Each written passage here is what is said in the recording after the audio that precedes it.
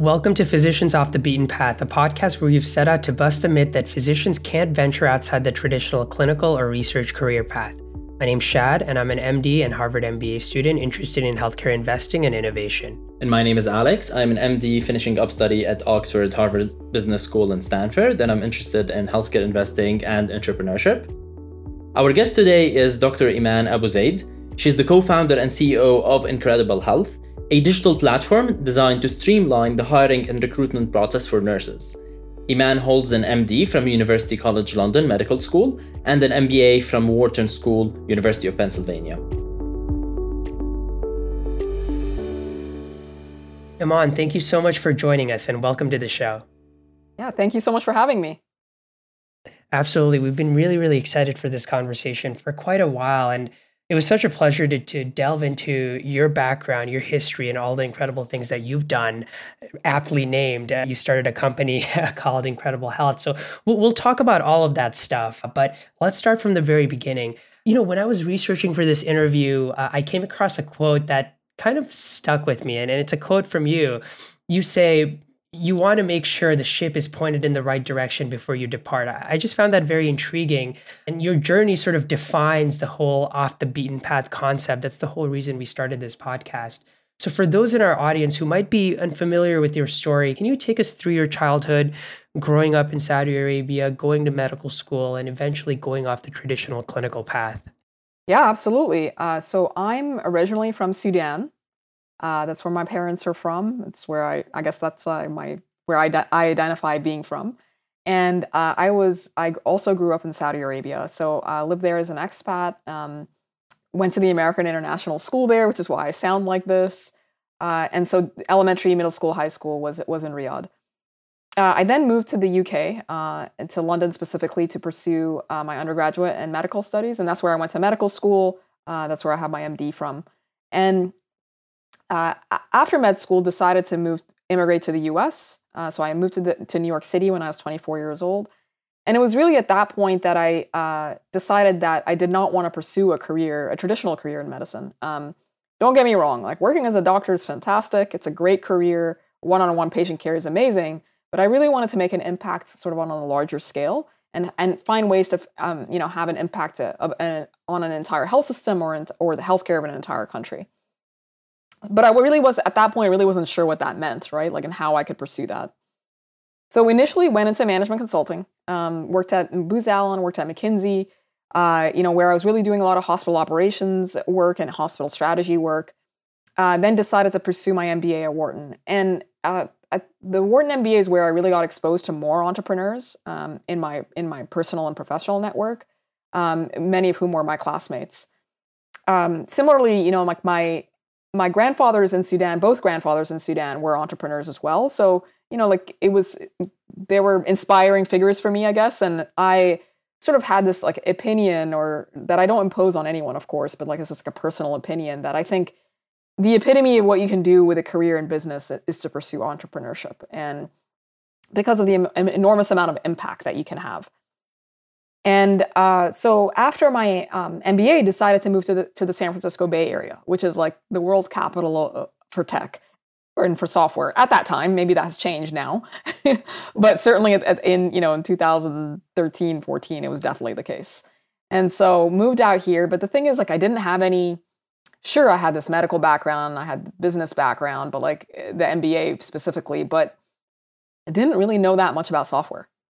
And I decided to join an early stage healthcare technology company as a product manager. And that's really where I learned to work with software engineers, designers, data scientists, et cetera. And that's like where I learned to create software products in healthcare and what it takes to launch these products and have them adopted and grow a business.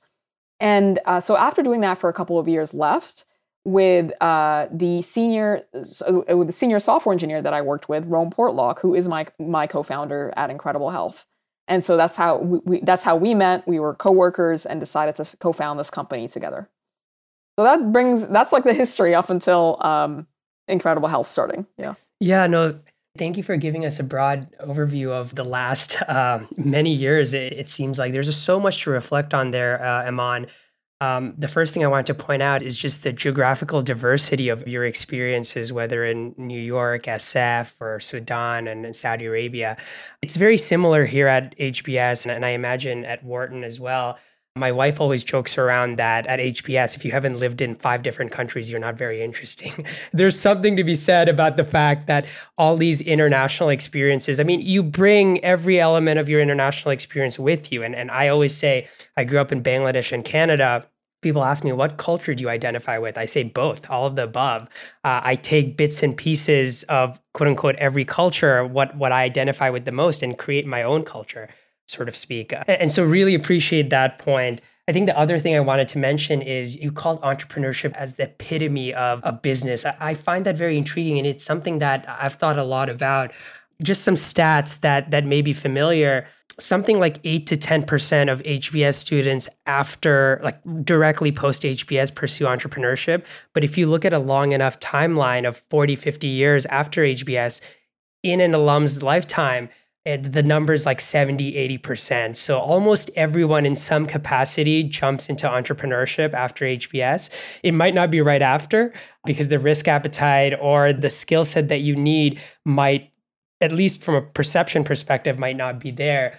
But I certainly tend to agree that entrepreneurship is in some ways the epitome there.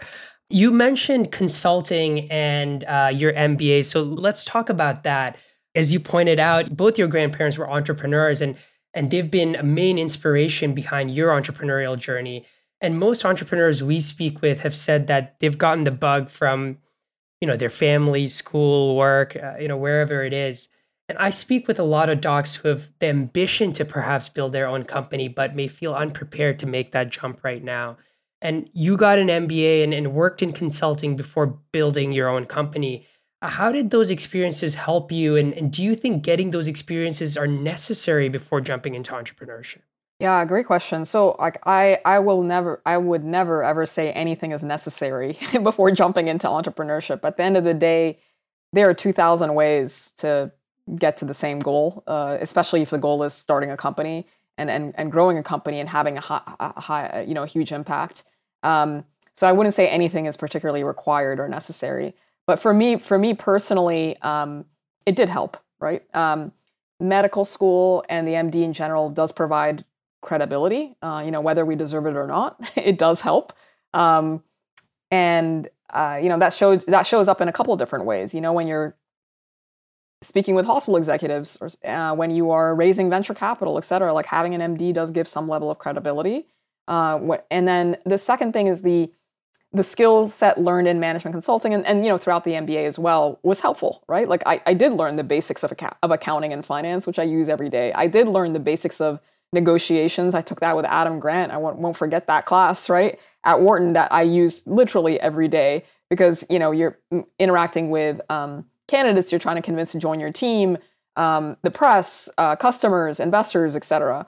And so, and then for management consulting specifically, learning market analysis, competitive analysis, like just understanding how to put together business cases and returns on investment is critical if you're building a company in healthcare software. I mean, say like the number one most important thing you have to do as a healthcare software entrepreneur is make sure that your product has a really, really strong ROI, extremely strong business case, because everything in healthcare is about either reducing costs, improving access, or improving quality. And so your product needs to very, very definitively have an impact on one of those three. And I would argue if you have an impact on costs, like you're ahead of the game too.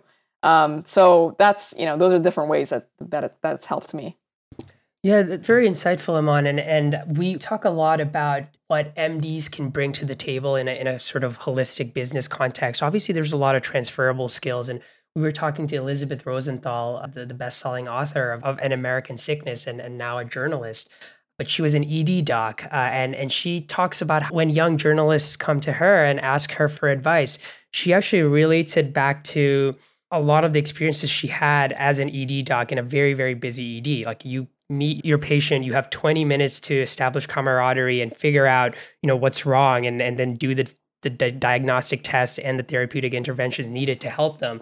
And some of those transferable skills she's been able to use in journalism. And so I just would have never made that connection. But I think there's something to be said that there's a lot of unique skills that you have as an MD and the credibility aspect, but you still need to round out your skill set. And management consulting, for example, is historically known to be a great way to do that. But it doesn't have to be management consulting. It could be in investing, it could be in finance, it could be operating experience as a product manager in a startup. And that's something that we emphasize to our audience quite a bit. Pivoting here a little bit to talking about mentorship, because it's historically been very important for both Alex and me as we've made the pivot to our non-clinical careers. There's a whole community out there of physicians trying to expand their roles and break new ground and achieve impact in ways that's non-traditional for typical MDs. And there's a constant conversation there around mentorship and its role in helping young doctors find their purpose. And in your view, what role has mentorship played in your own journey? And perhaps if you can call out some of your most important mentors that have helped you get to where you are, and how do you think about mentoring the next generation of young professionals, clinicians specifically? Yeah, absolutely. So, of course, I have several mentors that have influenced me along the way. I'll mention, there's too many to mention, but I'll just mention a couple. Adam Grant at Wharton was, a mentor of mine, and he played a role in enabling me to break into Silicon Valley. Okay, so the tech community in the Bay Area is a relatively closed community, to be honest, right? And the way to get in is through networking. And he introduced me to the first Silicon Valley, Bay Area based investors that I had ever met, right? And that was the beginning, right? Because of those first 2 or 3 investors that I met opened up the whole network for me. Another set of mentors are James Currier at NFX, James Joaquin at Obvious Ventures, and Jeff Jordan at Andreessen Horowitz. I tend to gravitate towards advisors, mentors, and frankly investors. 2 of those are our board members, who are former operators and former CEOs. And when it comes to understanding the psychology of being a CEO, of being a founder, of starting something from scratch, of needing to build a team, sell, figure out strategy, etc., they have been some of my strongest mentors and advisors in order to just determine what to do, right? And nothing beats a former CEO at the end of the day when you're pursuing entrepreneurship. So those, as far as what the mentorship I can provide or advice I provide to other clinicians, I tend to gravitate towards clinicians who have already decided to make the leap into entrepreneurship. A lot of that just has to do with time, frankly. There's only so many hours in the day. So I probably spend, I don't know, it's 1% of my time on just helping out other founders. And so I tend to not spend too much time with clinicians who are still haven't made that decision. I'll be perfectly honest. I find, I'm generalizing, of course, but I find medical doctors and to some extent MBA students to be particularly risk averse. And I find that risk aversion to be unjustified in a lot of ways. Because frankly, for people who are so well educated, so smart, who have great skill sets in the US, which is an extremely advanced economy where raising capital is an option, doing business, frankly, in this country is particularly easy and straightforward. Why not take the leap? Honestly, the bigger risk is to stay in a career that you're not particularly satisfied with. Right? That's the bigger risk. That's an opportunity cost right there. If you're deciding to stay, pursuing a residency that you're not particularly excited about, right? Or you're deciding to stay for the MBA students, or you're deciding to stay at Google or Facebook or put any X big company because you're risk averse. I think the risk aversion is it's being positioned as risk aversion, but it's actually fear. Right? Fear of failure or something like that. It's not true risk aversion. There's usually pretty limited financial risk that people are taking too. So anyway, that's obviously that's an extremely intense opinion, but Just thought I'd share. No, Iman. We love intense opinions around here. So no, really appreciate it. And it broadly aligns with how we feel doctors can contribute to the entrepreneurship or just broadly the business space and the general risk aversion. That's certainly a big element there. You mentioned fear of failure, and I just wanted to call out that I just finished up a leadership and happiness class here at HBS, and people always find it funny that we teach happiness at the Harvard Business School, but I guess it's needed. And we talk a lot about why people are risk averse, and we've landed on that fear of failure. It's not really failure; it's just like what you'll feel like when you fail, or the thought of failing. That always emotionally and physically stunts us. A couple of things I wanted to reflect on is you use an interesting word that is sort of a dirty word for a lot of clinicians, networking, because they think that's like, there's nothing good to come out of it. And I tell people to think about it a little bit more organically. How I approach networking is, how can I be helpful to another human being? And hopefully they approach it similarly. And if there's mutual benefit to be had, then all the better for it. But I really try to orient it around, providing help to other people. And the last thing I wanted to really reflect on is this notion of bandwidth and what are the types of people you can help. And so I still spend about an hour or two every Friday speaking with physicians or pre-meds at various stages and trying to help them make the leap. And sometimes I'll have conversations like, what is consulting? So very, very preliminary conversations. And then sometimes I'll have very advanced conversations, very nuanced conversations. But I've started to hone in a little bit more on the types of people and the stage of the types of people that I can help, because like you said, I have limited time. And it's really, how can I best use my 30 minutes to help someone make that leap? So for you, it obviously doesn't make sense to speak with pre-meds. It makes sense to speak with, clinicians who've already made that jump into entrepreneurship. You can have the most value there. But this has been a great conversation so far, and we can talk for hours, but Alex had a couple of questions, and I'll pass it on to him. Awesome. Thanks, Shad. And thank you, Iman, for the insights. It's been amazing kind of listen to them. I think the notion of cost saving in healthcare is something that we've spent a lot of time thinking about. So Shad and I have been thinking about a couple of really interesting ideas in the digital therapeutic space. And we've spent almost 6 months speaking to all the different stakeholders and specifically healthcare payers and insurance agencies. And it's been a surprise to learn how much cost is an important element in the decision-making of healthcare payers. So certainly appreciate your point there. Maybe I'll focus the first two questions on Incredible Health. And I really love how the company is solving market failures in the nurse recruitment space using AI and computational tools.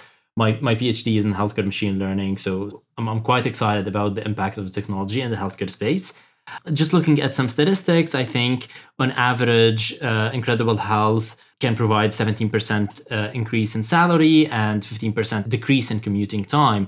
And I really like the optimization element of it. So I'd love to understand kind of how the idea for the company was born and what were the challenges that you faced when the idea was taking off and how did you overcome them? Yeah, absolutely. So a lot of my family members and friends are doctors and surgeons who practice here in the US, right? And they were often complaining to me about understaffing.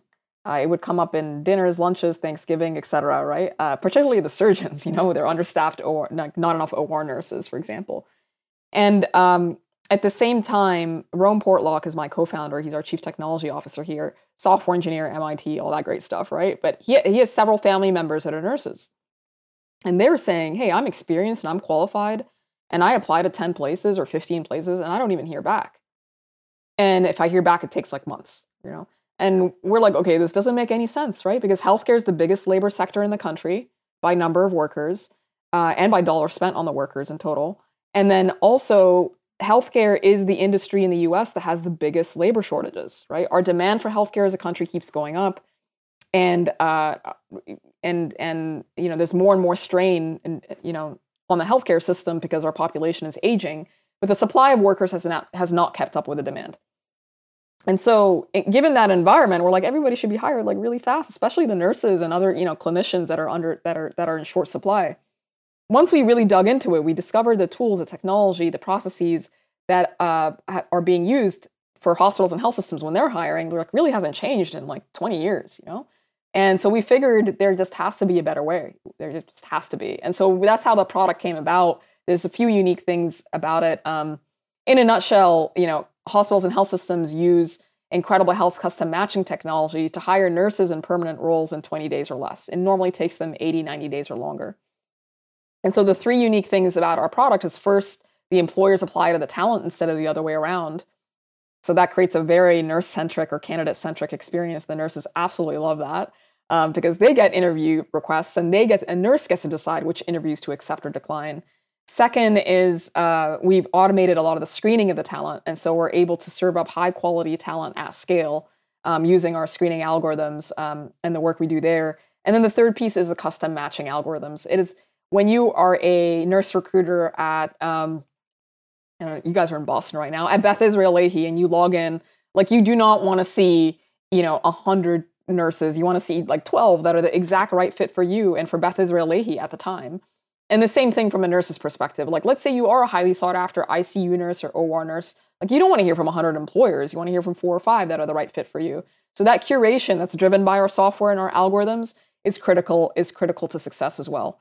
So the end result of all of that is hiring that happens 3 times faster. So in 20 days instead of 82 days, it's also results in dramatic cost savings. So for every single location we work with, a hospital location we work with, we save at least $2 million per year that they don't have to spend on temporary workers or travel nurses, that they don't have to spend on overtime costs.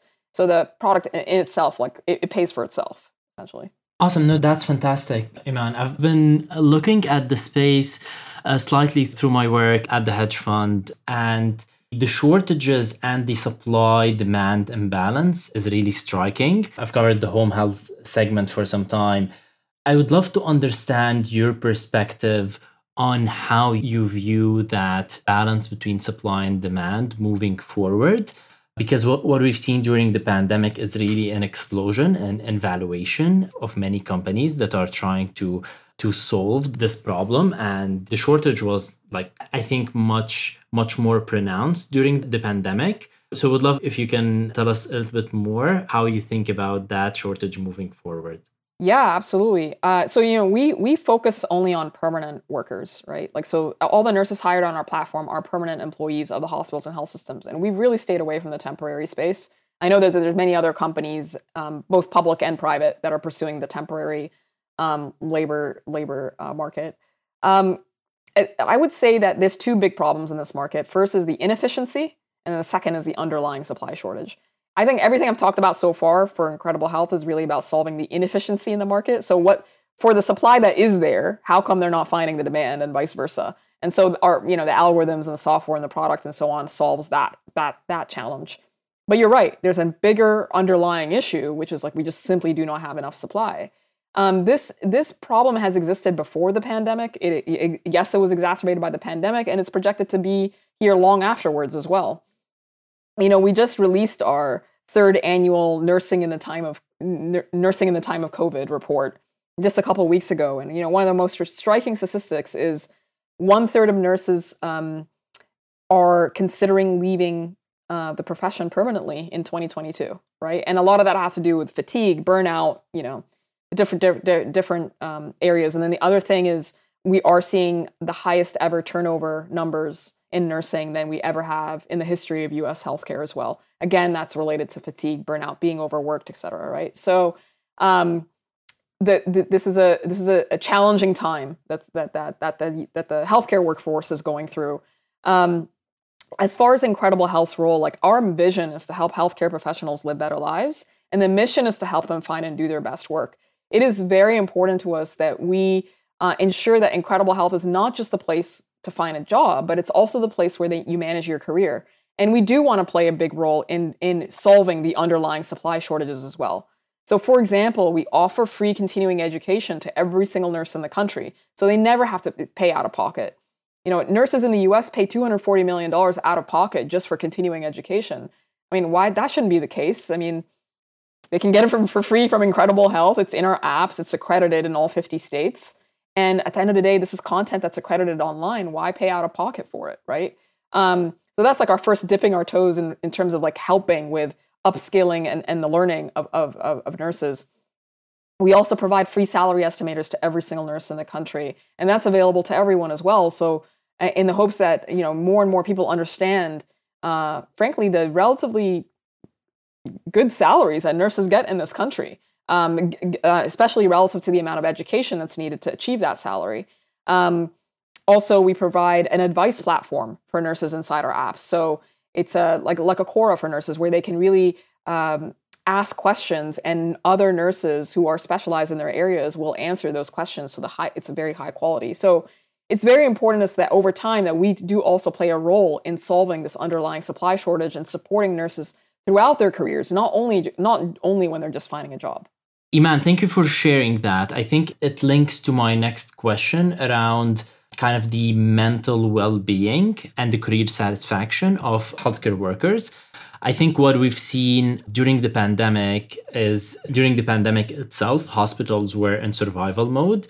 Now, as the pandemic subsides, I think one of the biggest problems that are surfacing is burnout. And I think you've mentioned great statistics around that in terms of a third of nurses considering leaving the profession, etc. I really do share your belief that technology can be used for good to make massive impact on people. So would love to understand kind of how do you view the role of Incredible Health moving forward, solving for the satisfaction and mental well-being of nurses? What's the expansion plans for the company? Kind of, do you think of going into other segments of healthcare staffing? So perhaps looking at staffing categories beyond nurses? Yeah, absolutely. So I mentioned earlier our vision, of helping healthcare professionals live better lives, and the mission of helping them find and do their best work. And we take that vision and mission pretty seriously. And I guess what it means tactically speaking is, we are defining a new category and becoming market leaders in healthcare labor. And the goal is we are trying to transform how this industry operates. I would say that in order to achieve a lofty vision and mission and goal like that, it's not enough to just be a job platform. You can't just be the place where nurses find a job. You really do need to be the place where healthcare workers are managing their career. And our goal is to have a 30-year-long or career-long relationship from a product standpoint with the healthcare workers as well. And I think that is what it's going to take to win and to become market leaders in this market. For nurses specifically, they are going through unprecedented levels of burnout and issues with mental well-being. We do also offer, there are some mental health features built into the Incredible Health apps as well. And everything we offer to nurses is free at the end of the day, whether it's the hiring product, the mental health products, the advice platform, so on. It's always free.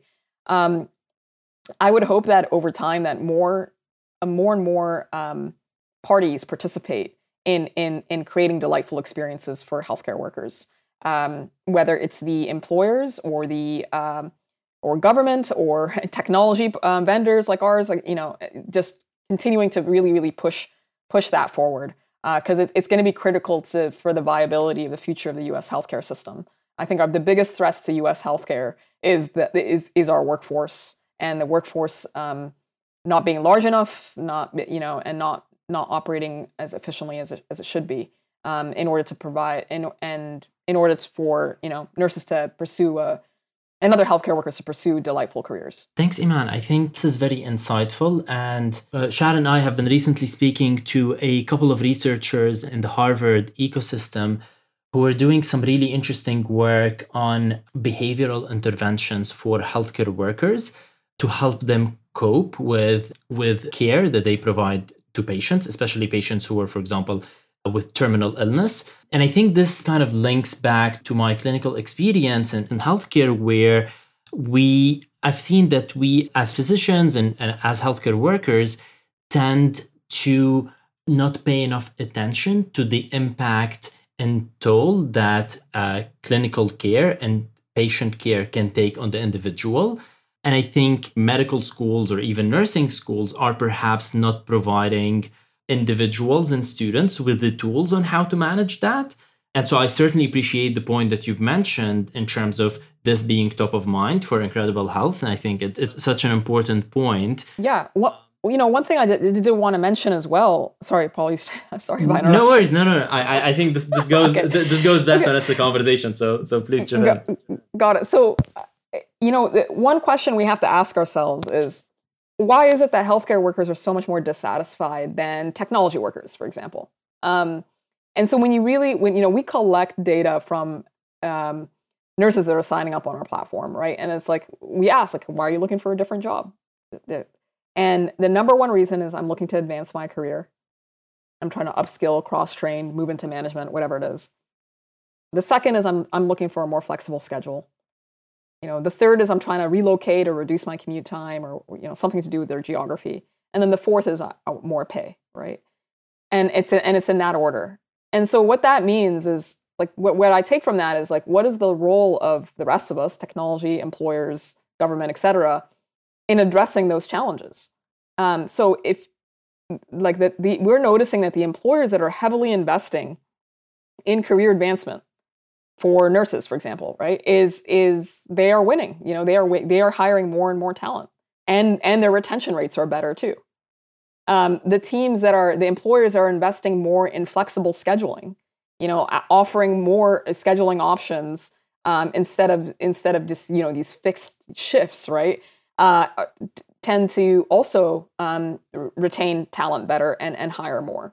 And so we really need to address sort of these underlying challenges that we're hearing from the healthcare workers. We talked about mental health being one, and burnout. Certainly, there's a whole set of solutions there. But I mean, more and more employers need to be addressing career advancement, and training.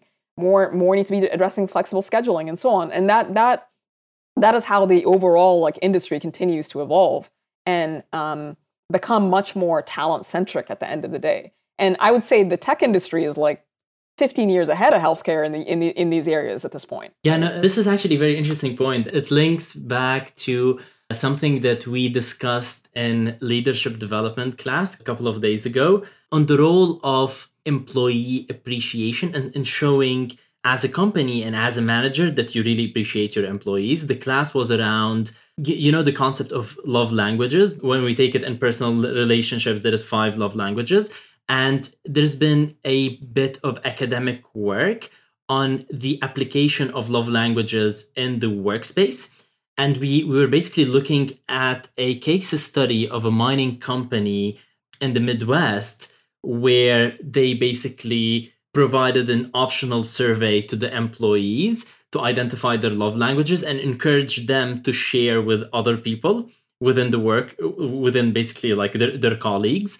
And so I just think it's a very interesting concept, and it links perhaps to the flexibility and career advancement, because again, when as an employer and as a manager, when you show your employee that path forward, it is a sign of appreciation that you really appreciate the work and kind of the effort that they've been putting in the company. This is very interesting. I guess another question that is a little bit tangential, but I think it links to your experience.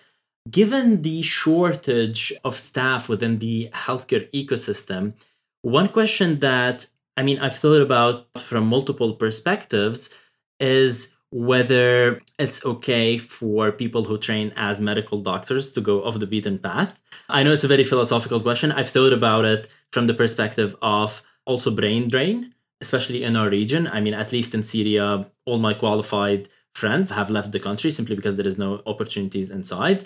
And some people also use kind of the same argument for medical doctors who spent like 6 years training and then going off the beaten path. Chad and I are going off the beaten path, and we have this podcast to encourage more of that. So I think our position is clear on it, but I would love to know how you think about this question. Yeah, absolutely. And I also wanted to make sure I addressed your expansion question from earlier too. I'll speak. Look, the majority of my work experience at the end of the day has been in the U.S. So let's just stay within the context of the U.S. market. The U.S. is a very advanced economy. It is an economy that allows individuals like us to pursue whatever careers we want, and generally this country is very supportive of that too. And it's the American dream, et cetera, right? And for whatever reason, I do still believe in that. And at the end of the day, we're all trying to make the most of our careers and to be like the best versions of ourselves at the end of the day. I really genuinely believe I am a top entrepreneur. I don't think I would be a top anesthesiologist, to be frank, right? Just given my skill sets, my interests, and my motivations, and so on. And I think it's a little bit of a disservice to say, hey, the medical doctors that are leaving medicine and pursuing these other fields we're ignoring the impact that they're having, right? At the end of the day, when it comes to software, entrepreneurship, and so on, like these very small teams and just some lines of code can transform an entire industry. And we've seen it over and over again in other industries. And so why not it happening in healthcare too? And so I definitely shy away from those that are arguing that, doctors should stay doctors. Awesome. But of course, I'm obviously biased. No, it makes a lot of sense. I mean, it's a very good point. And I think we're just not measuring the impact in the same way, right? Like, I mean, for example, one of my mentors was a healthcare PE investor, and now he raised like one of the biggest funds in the healthcare space in growth equity and private equity. And like that will lead to a lot of major healthcare companies being formed, which will have massive impact on lives of patients. And so I think we're just not measuring apples to apples here. And I certainly agree with your point there. Perhaps the last question, I'm aware of time, is about your experience as an immigrant. As an immigrant myself, and specifically also like family of doctors, kind of like the question of immigrant mentality and going off the beaten path is something that I had to think about. And I think it links back to the point that you've mentioned in terms of most of the MDs and MBAs having a risk-averse attitude. And I think that is more pronounced in immigrants. So I'd love to know, how did you manage that trap of immigrant mentality? And how do you manage conversations with your family who are doctors when you told them that you don't want to practice medicine anymore? Yeah, great question. So look, the one, there's a lot of positives to being an immigrant, right? Like we are usually relentless. We don't quit. And our parents have drilled into us like the need to pursue excellence, right? I think the area that I had to navigate carefully is, leaving, going off the beaten path. So there definitely was an expectation to continue career in medicine, particularly from my dad, pursuing residency, et cetera, right? And I understand where he's coming from, and I understand where many immigrants are coming from, because frankly, the decision to move to a different country is already a risk in and of itself. And then secondly, like the context and the backgrounds. I mean, like when you look at Sudan or Syria or whatever, like there aren't like 15 different career paths that you can pursue. There's like 3, and a lot of that has to do with the economies that are not nowhere near as advanced as that in the U.S. And so like, it's a different context altogether. Like, and so when I kind of explain this, that, hey, the U.S. is wide open, and by the way, you can pursue these careers and have a lot of fulfillment and so on, then the conversation did become easier. I did want to quickly just mention just Incredible Health and our future plans. And the goal is to become a market leader. We already work with 500 hospitals across the country. We work with very big health systems like HCA Healthcare and Kaiser Permanente and Baylor Scott and White. We work with many academic medical centers like Stanford and Cedars-Sinai and Johns Hopkins, and lots of community hospitals too. We've grown our top line revenue by 400% last year alone. And we want to continue expanding geographically. We're now live in 23 states. And so hopefully by the end of 2022, plan to be in about 40 states, while still focus on nurses and hospitals. It's after that we'd start adding roles beyond nursing. There's physical therapists and pharmacists and doctors and so on that can benefit from a product like this and where there's huge shortages. And then also pursuing other types of employers beyond hospitals, right? There's urgent care, surgical centers, home health, skilled nursing, so on. So eventually you need to take it all, but as an entrepreneur, focus is important and you need to be doing things really well as you're growing and maintaining customer delight, frankly, user delight, whether it's for, in our case, nurses or the employers. And so we're taking a very systematic approach to it as well.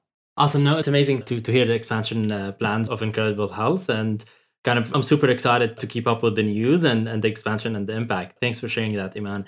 I guess my last question is, how can our audience keep in track of all the amazing things and all the that you and Incredible Health are doing. Yeah, so our website's incrediblehealth.com, and we're on social media as well, Twitter, Instagram, LinkedIn, so on. For me personally, I am active on Twitter and on LinkedIn. Feel free to reach out anytime. And let's do a quick example of what networking means, like back to what Shad was saying earlier. I'm going to explicitly say this on the air. Alex and Shad, if you decide to start companies, please let me know, because I'd be interested in helping out and potentially even being an angel investor. And then my ask to you is like, hey, I hope the HBS thing goes really well. If you or your or any of your classmates are interested in working at Incredible Health, please reach out and let me know. We're hiring in every single function and every single role. And you guys have the perfect backgrounds. So yeah. Awesome. That's fantastic. Well, I'm sure that a lot of HBS folks would be interested in roles at Incredible Health, and especially with the impact that they can achieve. So we'll make sure to amplify and kind of circulate the opportunity around. Shad, that was an amazing conversation with Iman. I really enjoyed it. I guess my 2 cents from the conversation are around the importance of creating work environments and teams where individuals feel that they are appreciated. I think Iman mentioned how they are investing heavily in the career development of nurses on Incredible Health. And I found it quite insightful what she mentioned around the statistics of why nurses want to move out of a nursing career. So I think it's very important for us as healthcare leaders to think about very intentionally creating the right environment for our teams and for our staff, where we make sure that we're creating the right career progression and development opportunities, and we're creating kind of the right infrastructure and the right frameworks that make sure that team members and employees are feeling appreciated. So I found that quite a valuable insight. Yeah, no, completely agree, Alex. And, there were so many interesting insights from Iman's conversation and her advice today. I think one thing that stuck out to me was this notion of risk aversion amongst clinicians. And she sort of mentioned that the US is this very advanced economy where with any degree, you can pivot to multiple adjacent career paths or sometimes non-adjacent career paths. And going, quote unquote, off the beaten path as a physician in the United States is lower risk than perhaps going off the beaten path, where she grew up, maybe in Saudi Arabia or Sudan, or where I grew up in Bangladesh or in Syria where you grew up. So that's an element that just needs to be considered by folks in the US, by clinicians in the US, because you have to compare that risk to the opportunity cost of being in a job or a career where you might not be wholly satisfied. Again, being a clinician is a very noble profession, and taking care of patients is a full-time job, as we say over and over again. But this is for people who may be burnt out or may have an expanding vision of what type of impact they want to have. You really have to compare the risk of going off the beaten path with the opportunity cost of being in a career that you might not be wholly satisfied in. And I think just as human beings, and perhaps even more so as clinicians, we tend to overestimate the risk and underestimate the reward of doing something new. And I think it all comes down to that fear of failure that Iman so eloquently talked about. I just thought that was super, super insightful, and really enjoyed that conversation around risk aversion. I think for our audience members, keep listening, keep joining us for the next episode for more conversations with amazing physicians who have ventured off the beaten path. And remember to follow us on social media on Facebook, Instagram, and Twitter at POTBP Podcast. And to catch our latest podcasts on Spotify, Apple Podcasts, Google Podcasts, and Amazon Music. To get in touch with us, you can email us at physiciansoffthebeatenpath@gmail.com or visit our website at potbppodcast.com. Take care.